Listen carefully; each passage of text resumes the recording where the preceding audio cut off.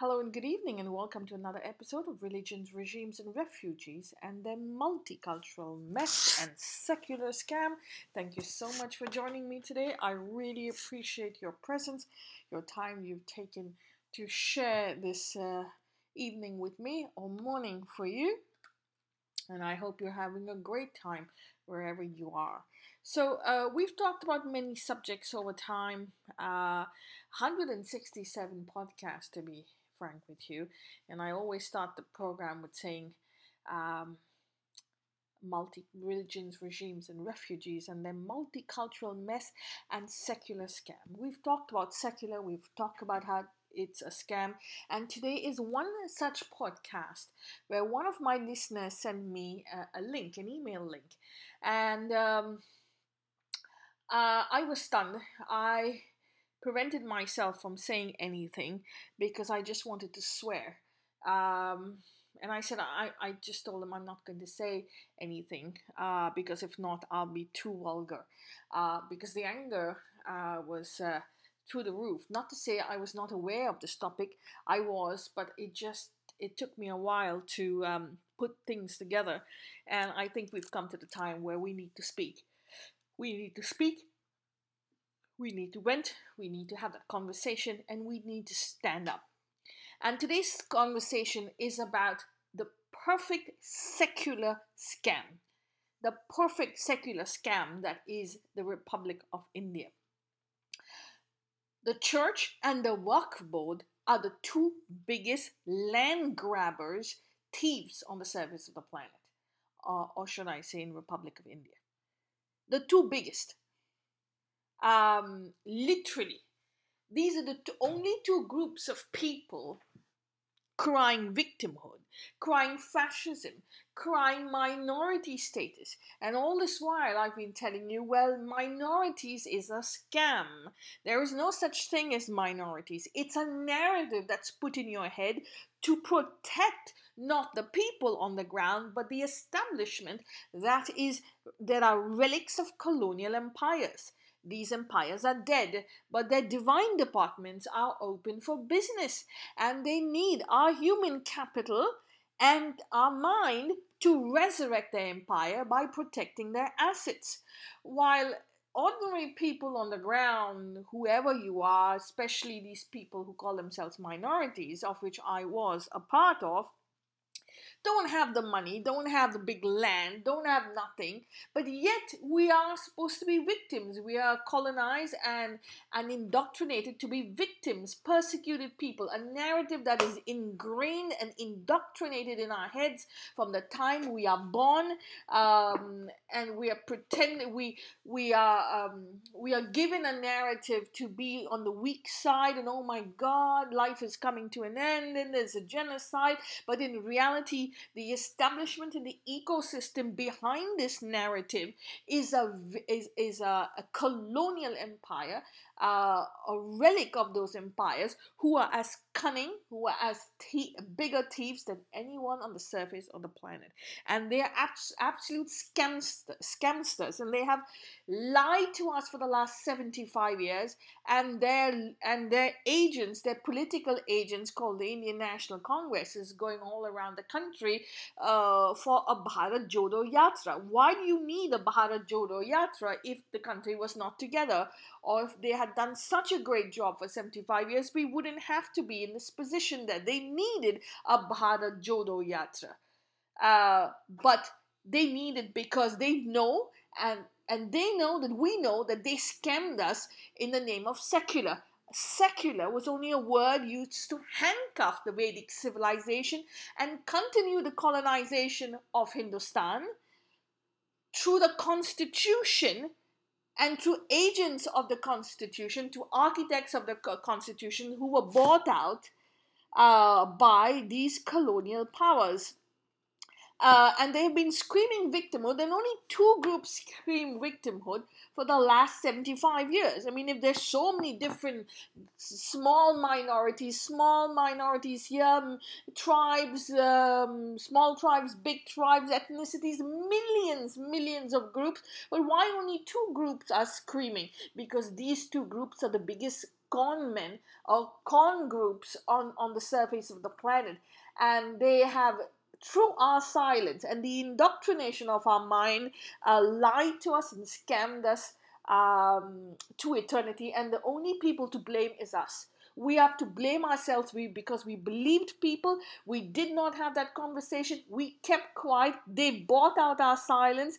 And now, because we're not keeping any silent anymore, they come up with Modi's India, Modi's fascist, Modi's Hitler, Modi's this, but they will not talk about the three fingers pointing back at them. And they will not talk about the anger that is become a volcanic eruption on the inside, that is eating into us, and that's why we are rising up. And the rise and the resurrection, the revolt, the rebellion is not on the outside by Hindus, it's on the inside by people who are fed up or being used as slaves, as minority slaves, by this ecosystem who has only used our human capital for money and power. They are not religions, they are not minorities, they are relics of colonial empires. And they have grabbed land in India, initiated laws in the government, in the constitution, only to protect and increase their assets while they handcuff the Vedic nation and the Vedic civilization with laws that prevent the return of our architectural marvels to the land and to the people who own it rightly, and covered with this secular scam. But it's only non-Abrahamic peoples who are brainwashed to required to be secular, while the scamsters, these colonial empires, have become more colonial, have become more rigid, have become bigger scams than they ever were, even before 1947.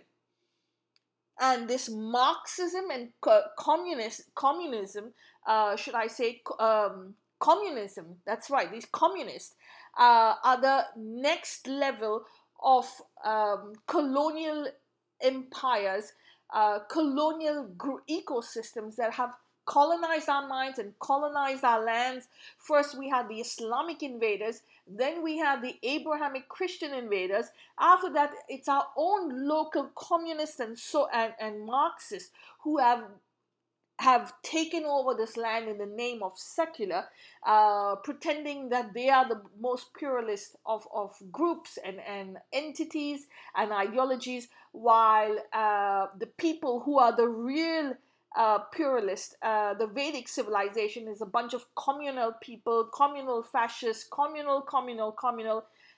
The land grab that's going on behind this is humongous. And if there is no volcanic eruption that will happen, this planet is dead, because there will be a suffocation of this level, of this nature, will produce a volcanic eruption. And it is time to have that conversation, to slowly externalize our emotions and the anger on the inside, instead of just erupting in one full blow, because we do not want any more eruptions. We want to heal, we want to rise up, and we want to have that voice. And so anyone who tries to shut our voices down will be told very clearly, I am very sorry, but I don't have to take your colonization of my mind anymore. The three fingers are pointing back at you. So let's start with a simple concept, the Waqf Board.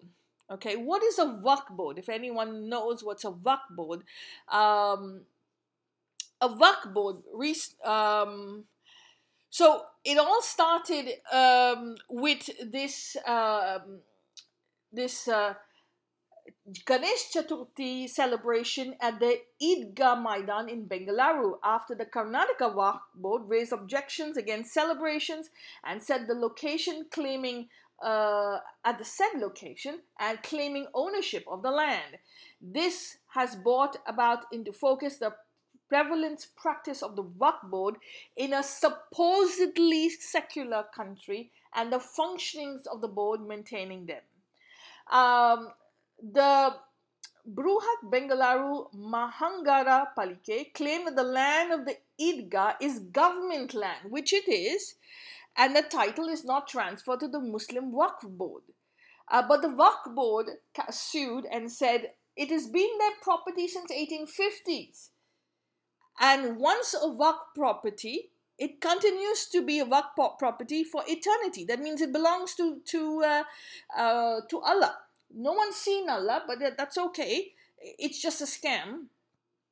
The board's lawyer, Dushan Dave, also argued that the Waqf Board is an overriding law and there's no legislative powers over it. Hence, the court cannot pass a law order of the Waqf property. The Supreme Court then denied permission for Ganesh Chaturthi celebrations and asked to maintain the status quo on the site. So there's no use to the Constitution if you're going to allow a law that was made during feudalism, the feudal times, to continue its rule on Indian soil post 1947. So you know now why the Babri Masjid issue happened. You know now why people are angry at the Godhra riots. You know now why people are angry in Kashmir. Because we really did not get any independence. It was just a scam. I've been saying this all along. We are still under colonial law. The colonial law still runs roost, and they have overriding rights over the Constitution. Why does one group have to be following the Constitution and the other group can enact laws that overrides the Constitution, thereby continuing their colonial hangover? And they are not the fascists, they are poor little victims, but everyone else is the fascist for daring to stand up against them. Well, I'm sorry, I'm angry, and I have the right to say so. So what is a waqf? The very literal meaning of waqf is is detention or confinement and prohibition. As per Islam, it is the property that is now available for only religious or charitable purposes, and any other use for sale of property is prohibited. As per Sharia law, once the waqf is established, the property is dedicated to the waqf. It remains as waqf property forever. You know why now they consider India a kufar state? Because Islam once upon a time colonized the land, and because their colonization did not stick, we rose up against them, and we're still rising up against them. They consider us kufar. They think that once the Indian subcontinent is theirs, should remain theirs in all eternity. India is an Islamic land, and that's why by 2047 the PFI want to resurrect the Islamic power once again, and we have our jelly bean communists and our Marxists who are ever willing, such hatred against their own civilization or their former civilization, that they think that it is their duty to wipe it out and give it to colonial powers and invaders who have spent the last 3,000 years butchering this planet, not just the Indian subcontinent, but the planet. So waqf means property or ownership of the property is now taken away from the person, meaning making waqf, and transferred and detained by Allah. But no one's seen Allah. As per Sharia, this property is now permanently dedicated to Allah, making the waqf irrevocable in nature. A waqif is a person who creates the waqf as a beneficiary, as waqf properties are bestowed upon Allah. In the absence of the physical, tangible entity, a mutawali is appointed by the waqif or by a competent authority to manage and administer a waqf. In India, the history of the waqf can be traced to the early days of the Delhi Sultanate. Okay, so it was the colonial invaders who bought this. Okay, we understand that the Delhi Sultanate are a bunch of colonial invaders from the north. And they imposed this on us. 800 years later, our communists and Marxists have given them all the laws in the Constitution to override the Constitution. That means we're still living under colonial law, Islamic colonial law. So this can be traced to the Delhi Sultanate when Sultan Muizuddin Zamgor Gaur dedicated two villages in favor of the Jama Masjid of Multan and handed it to the administration of the Shaykhul Islam. As the Delhi Sultanate and later Islamic dynasties flourished in India, the number of Waqf properties kept increasing.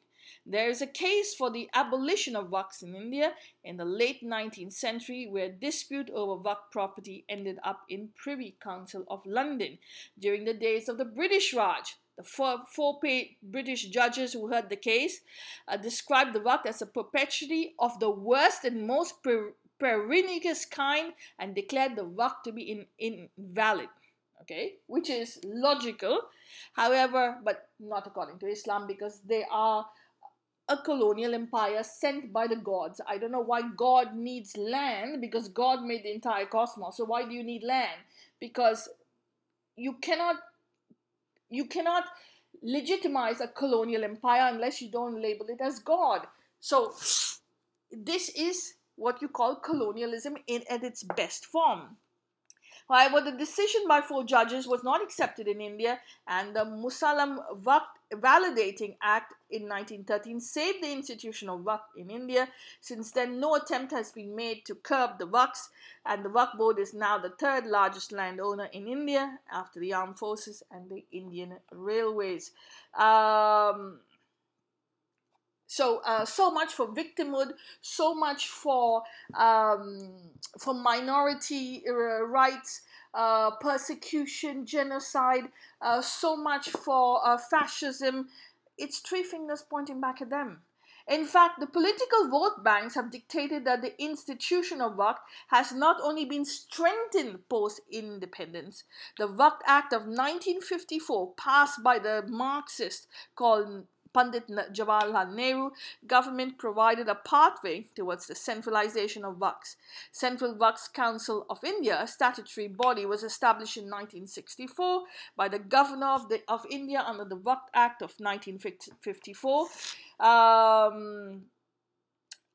The Waqf Act was made even more favorable to Muslims in 1995. As Advocate Dave pointed out, it is an overriding law and there are no legislative powers over it. That means a constitution of the country has given a secular country. One side in the 70s, they put secular on this in the constitution, handcuffing everyone else while giving them superpowers, overriding all other powers in 1995. Why do you think they did that?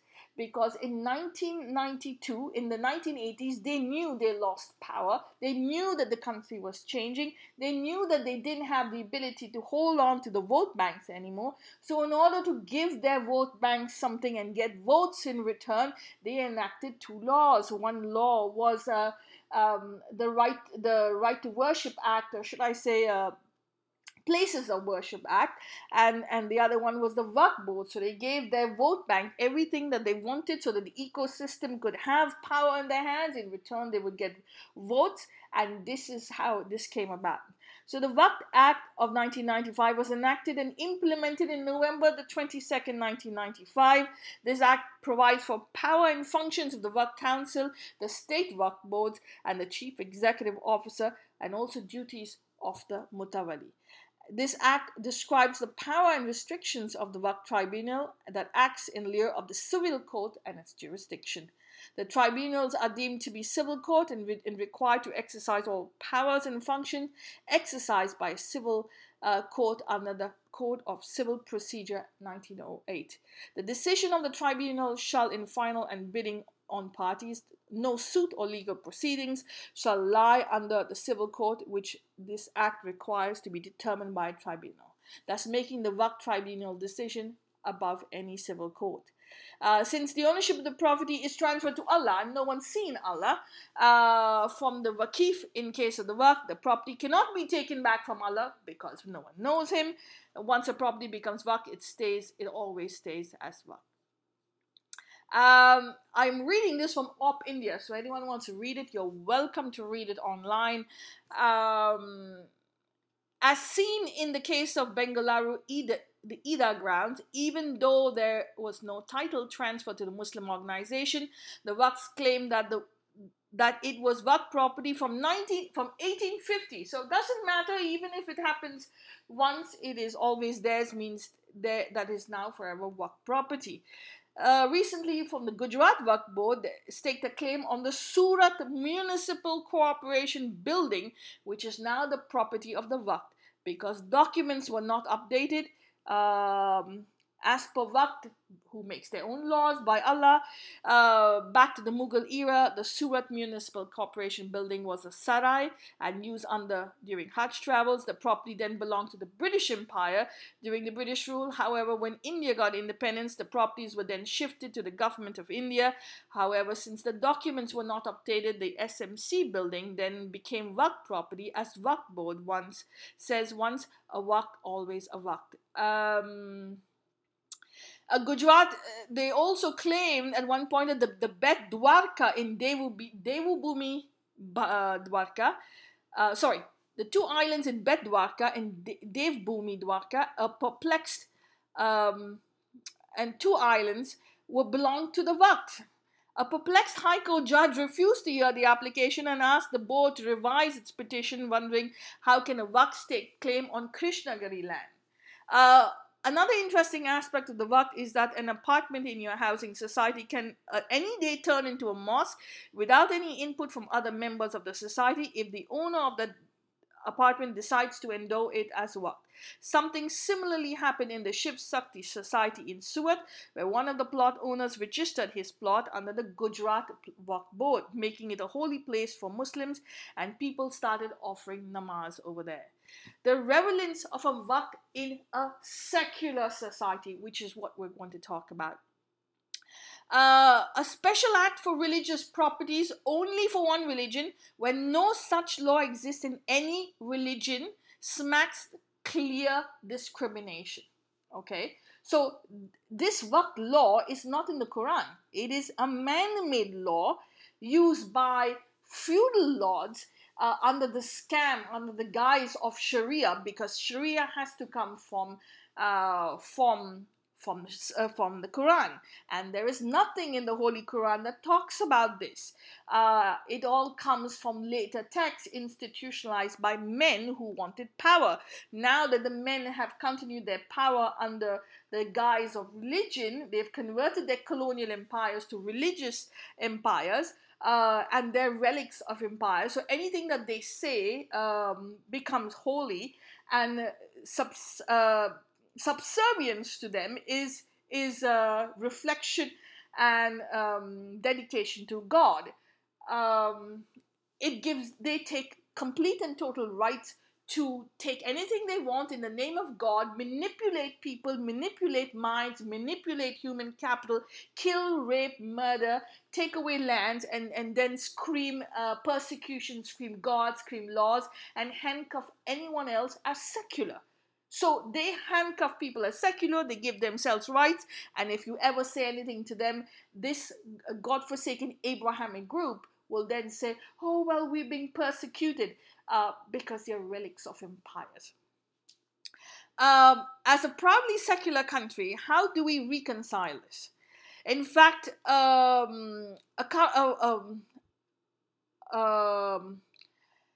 PIL currently filed in Delhi High Court asked this very question by Advocate Ashwini Kumar Upadhyay. Delhi High Court has issued notice to the central government on this plea regarding the constitutional validity of the Waqf. Waqf is not even present in Islamic countries, with places such as Turkey, Libya, Egypt, Sudan, Lebanon, Syria, Jordan, Tunisia, Iraq having no Waqfs. However, in India, because the Islamic occupation and invasion came to an end, they needed to continue their colonization to the back door, institutionalizing laws that are not religious but colonial, rebranded as God's law, in order to continue their power and one day resurrect their empire. At the end of the day, this is continuing colonial hangovers and arrogance to resurrect their power. That's all it is. Why not in Islamic countries? Because Islamic countries, the whole land belongs to Islam and it should always belong to Islam. But this is a kufar country, and a kufar country means Darul ul Harb. And they will keep inventing laws um, to make sure that the power remains. And because they are a big vote bank, our jelly bean communist and Marxist groups would invent laws that supersedes the Constitution. So what's the use of the Constitution? What is the use of Independence Day? What is the use of Republic Day? On one side, you're talking about secular. Yes, of course you're talking about secular because you need to handcuff people, make them into stupid donkeys, while you give yourself rights and portray yourself as victims, which is a scam, which is just a perception given as a scam, and then you indoctrinate people on the ground for decades on the go as as people who are uh, persecuted, people who are weak. You put in a negative, aggressive mentality in them, force them to be weak, and then when something happens, when they attract weakness, you indoctrinate them that the other side is your enemy, your own neighbors are your enemy, your own people who feed you, work for you are your enemies, and they are filthy people, they are negative people, they are dirty people, they are corrupt people. You indoctrinate them with an ideology and then pretend to be this this beautiful pluralistic secular group, and well, three fingers pointing, the communal fingers that you point at others are actually the three fingers pointing back at you. Because when you point fingers at someone, you don't define who they are. When you point your communal fingers at someone, you define who you are. And this, my dear friend, is what Abraham is. 3,000 years of Abrahamic garbage, and it has unfortunately overflowed on the Indian subcontinent. But we have to rise up. Now, this is not the only group, my friend. This is one group. Waqf is Islamic. Okay?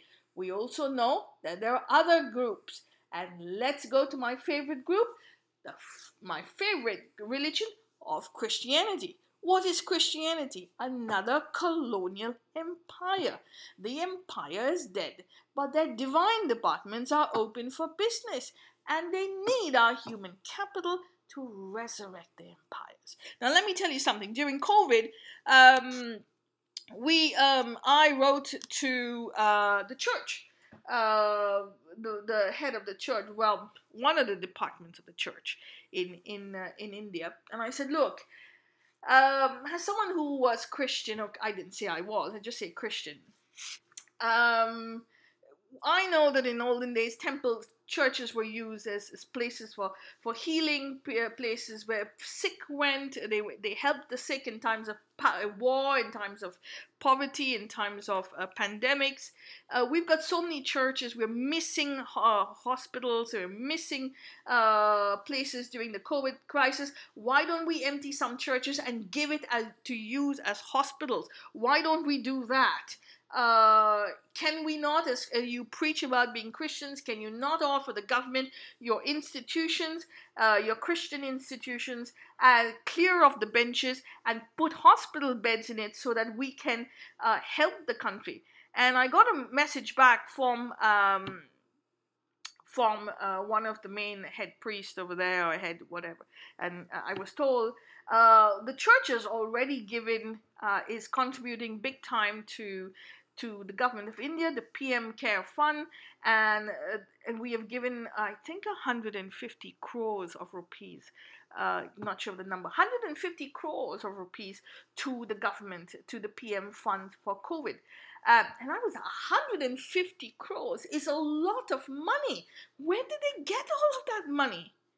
I was stunned first. In the first place, the church has 150 crores. Now, I grew up when crores was a lot of money. We grew up with lakhs. Lakhs was a lot of money back then. And now it's crores. But anyway, 150, that means if the church has 150 crores to give, it definitely has more than that. What, 10,500 crores or 20,000 crores in its bank account if they're giving you 150, they're not going to give you 150 if they have 200 crores in their bank account. So anyway, that's a lot of money. Where do you think the money comes from? The money comes from the people, the poor people who are forced to give you money, or if not, if they don't give you money, then they will be thrown out of the church, and they're forced to give you votes. While the church on the other side indoctrinates you to tell you, keep you on your plantation, that your ancestors are dirty, your ancestors are filthy, Hindus are ignorant and corrupt.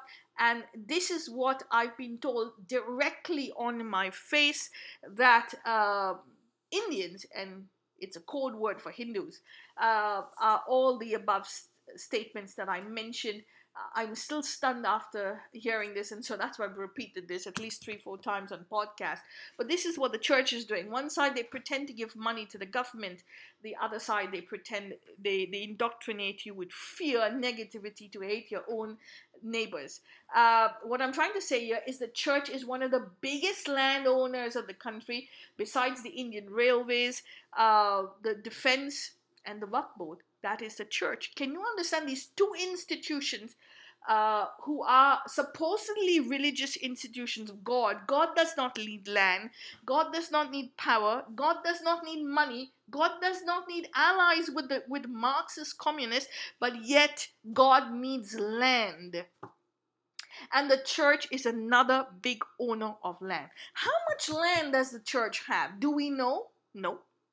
There is not one Christian who will know unless he's involved with the church. How do we know? You think Christians, Mr. and Mrs. Everyday, knows how much money that there is in the church books? How much land there is there? And how come the church is giving out so much money? How come the church is crying fascism? If they're pointing fingers at others, what are the 3 fingers pointing back at them? Can a Christian even ask the church, how much land do you have? What is your net worth? Can they be declared? Can they talk about it? Can they print it? They will never do that. But they have the audacity to say that they are fascists and Hindus, and the BJP are vigilantes, are extremists. Why? Because they're trying to protect their assets, and they're trying to protect their assets from becoming public when they are public institutions. Mr. and Mrs. Everyday are not public institutions, so your assets are private. The church is getting money from the public, but considers itself private and says Christians don't need to know. But why? If I'm giving you my money, is there any democracy in your books or in your ideology that gives you the right, that gives you the duty to tell the people, the congregation, how much money you have, how much land you have? How much did you buy this land for? How much did you buy this land for? I mean, they are a sick group of people. And you know why we are leaving? Because we're tired of being conned. We're tired of being lied to. We're tired of being relics of colonial empires. Jesus did not invent any Christianity. Jesus did not invent the law. Jesus did not invent Christian commissions and Christian boards. Why in hell do these people need all these allies and lobbies? Because at the end of the day, they're about money and power, and they have scammed everyone by saying secular, secular, secular. But they are the last of the secular groups. They're just not, they don't even know the word secular. They are as communal as you can get. They're as colonial, communal, and fascist as you can get. But they have the guts and the audacity to point fingers at others and take the garb of pluralism for them. And keep on saying India is secular. India is secular. No, India is not secular. Bharat is secular because of our Vedic heritage. Bharat is secular because of our pluralistic mindset. But the colonial empires who invaded this land in the name of God, but who butchered their way through history, they are not secular. They are fascist, communal group of people who in the front have one garb, but in the back have another garb altogether. And so it is time to ask, how much land does a church in India have? Let me tell you a story that stunned me. I cannot even tell you. A couple of years ago, I was reading about Priyanka Chopra, and Priyanka Chopra had a grandmother who was Christian. I never knew that now. So anyway, her grandmother died. But because her grandmother married a Hindu, her grandmother could not be buried in a Christian cemetery. I mean, she wanted to be buried near her husband, but her husband was buried in a Christian cemetery, but she could not be. Sorry, her husband was cremated. Her husband was Hindu. She is Christian, and she has a right to be buried in a Christian cemetery. But she could not be buried in a Christian cemetery because her husband, she married a Hindu. So automatically she disobeyed the church. Now, can you believe it? The church is a colonial empire. It invaded the land. It took over land. It made it theirs, gave themselves the right to colonize land and rent land at really degrading minimum prices from the government by layering their pockets. So they've got land all over the state and over the country at prices that are absolutely ridiculous, just like the Karnataka, the Idgah grounds rented for 1 rupee, which probably doesn't even exist anymore, because 1 rupee is invalid. I mean, doesn't really make any, you can't buy anything with 1 rupee today. But anyway, 1 rupee. So the church has taken over land across the board without even asking permission, and just occupying land in the name of God that it has never seen. Now, this is besides the fact that in modern India we all live together. Even in India of the past, we all lived together. The food is cultivated by everyone, sold by different groups of people. There is no discrimination when we're selling food. There's no discrimination when we ride our buses, when we travel by trains. There is no discrimination. Yet, when it comes time to burial, all of a sudden land belongs to you and me. We can't even die in peace. This church who says that they are pluralistic and everyone else is communal has the guts to say no on the ground to bury your own people who you've converted by force over the thousands of years. And then after telling everyone else that no, we are secular, we are pluralistic, but the Hindus are communal. Well, not allowing a Christian to be buried on your land, on land which you have stolen, just because she married a Hindu, is wrong. It is absolutely wrong. And so the big hue and cry that was made for Priyanka Chopra's Christian grandmother was an absolute insult. I don't see why they're drinking water, because water is also contaminated or touched by Hindus, who we are brainwashed to call filthy people. The air is shared by everyone else. The food is made by everyone else. The roads are made by Hindus. The bridges are made by Hindus. Why are you traveling on roads, buses? The money for the schools, these schools that these Christian schools have, they're all made by, given by the state, and the state collects the money from the taxes of 80% Hindus. So why are they taking the money? But they cannot allow you to be buried on the ground because you married a Hindu. Now, my father was Roman Catholic, but when he died, we cremated him. He never said openly that he was not Christian anymore. He was not Catholic. He never mentioned it. So everyone thought he was nice and Catholic, and he was later on, his ashes were buried in a Christian cemetery. Now, because my father didn't talk against the church, because he knew that if he said anything, the church would come down on him like a pile of bricks. So it's okay to lie and live within the church. It's okay for the church to have a bunch of hypocrites that pretend to be something on the outside, but it's something else someone else on the inside. That is okay as long as you're in the numbers and you're getting money for minoritism from the government in the form of allocation. In reality, your congregation has left. Your congregation is hollow. Your congregations have all become Marxist and communist and leaving, but you're getting the money. So it's okay to keep quiet and be a hypocrite. You'll be buried on Christian land, on cemeteries. But the moment you open your mouth and say that, oh no, I'm not Christian anymore, or should I say I'm marrying someone else even though I want to keep my fake ideology, colonial ideology, then all of a sudden, because you're telling the truth, you're not allowed permission to be even buried in peace. So you have to be a hypocrite to be part of the church and tell a lie instead of being straightforward and telling the truth, and learning to live with love and learning to live with honor, building bridges, being that secular even in marriage. That's not okay. But you have to be fascist, you have to be supremacist in order for you to be considered, to portray yourself as this pluralistic person, as is this so-called secular person, so that the church and the ecosystem can harness your capital for power. I mean, if that's not, I'm stunned. I am angry. I have to say it, that I'm ashamed. I'm ashamed to have been part of this Abrahamic lie. And the colonialism of our minds, the fascism of the ecosystem.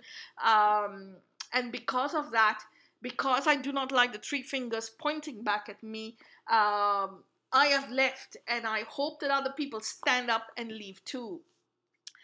So the church is another institution, a colonial feudal institution that pretends that it's a religious body. It is not.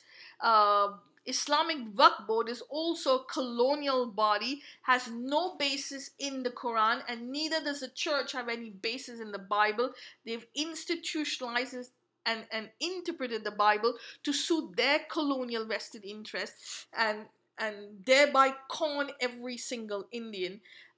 On the other side, we know that temples in India are owned by the government. The government has total control of the temples. So why are you enacting laws to give the Waqf Board the ability to own land and do what they want with the land anywhere?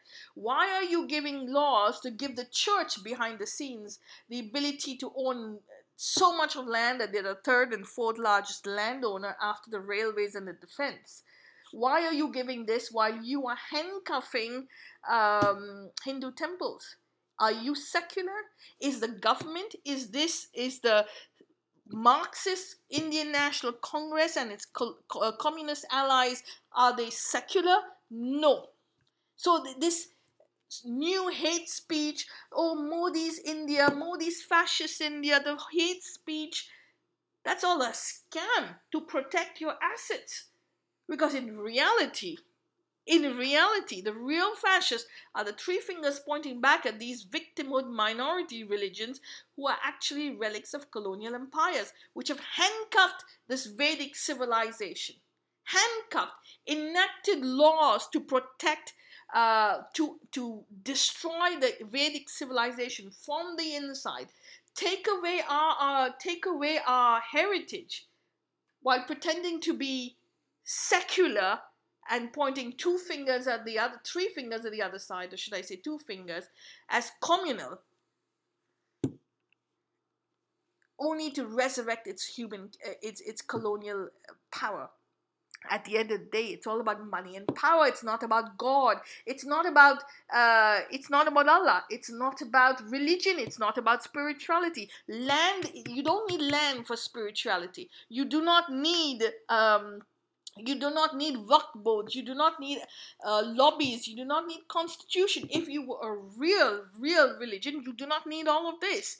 The very fact that you need this is feudalism and colonialism, filled with caste, filled with Dalits, filled with Hebrew Dalits, and power. At the end of the day, we're still not free. We're not free.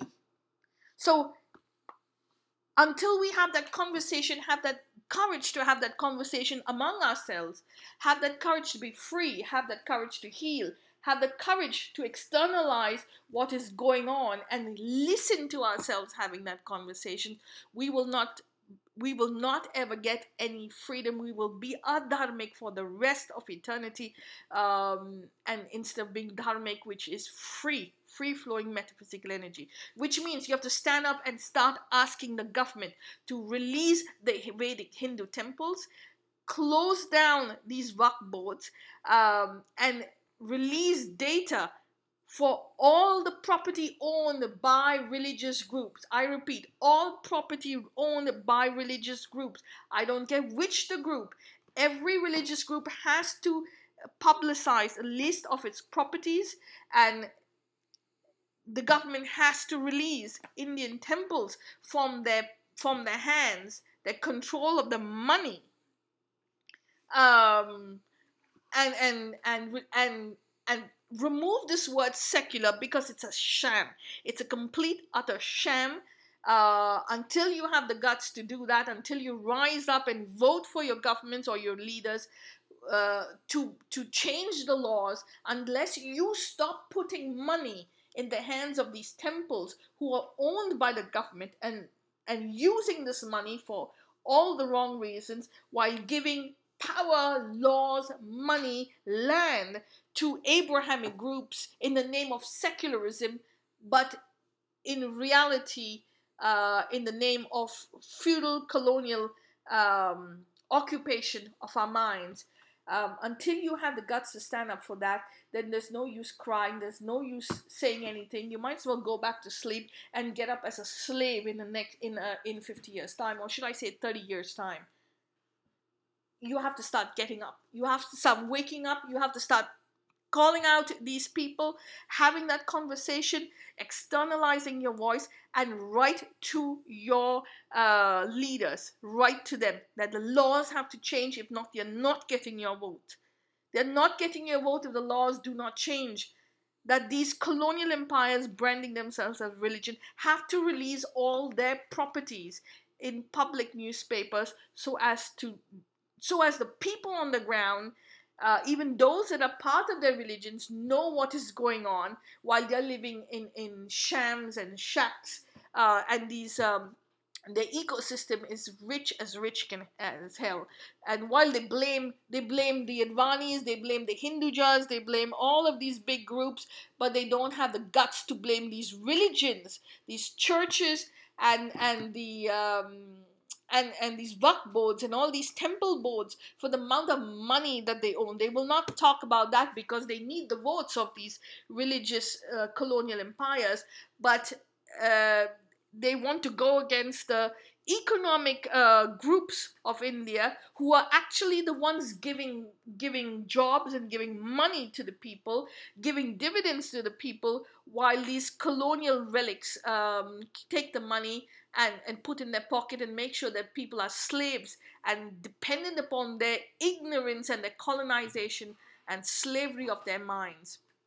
So you have to start standing up. If you do not stand up, if you do not have that voice, you do not reach your elected officials, it's not going to go anywhere. You're going to be a slave forever.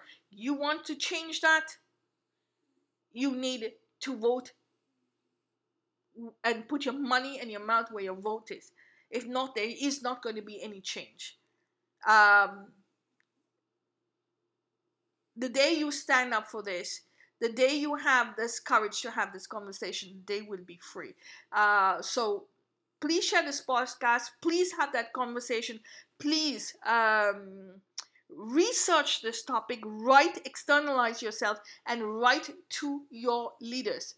Write to them saying that you want these laws to change. Thank you very much. You have yourself a great day and stay safe.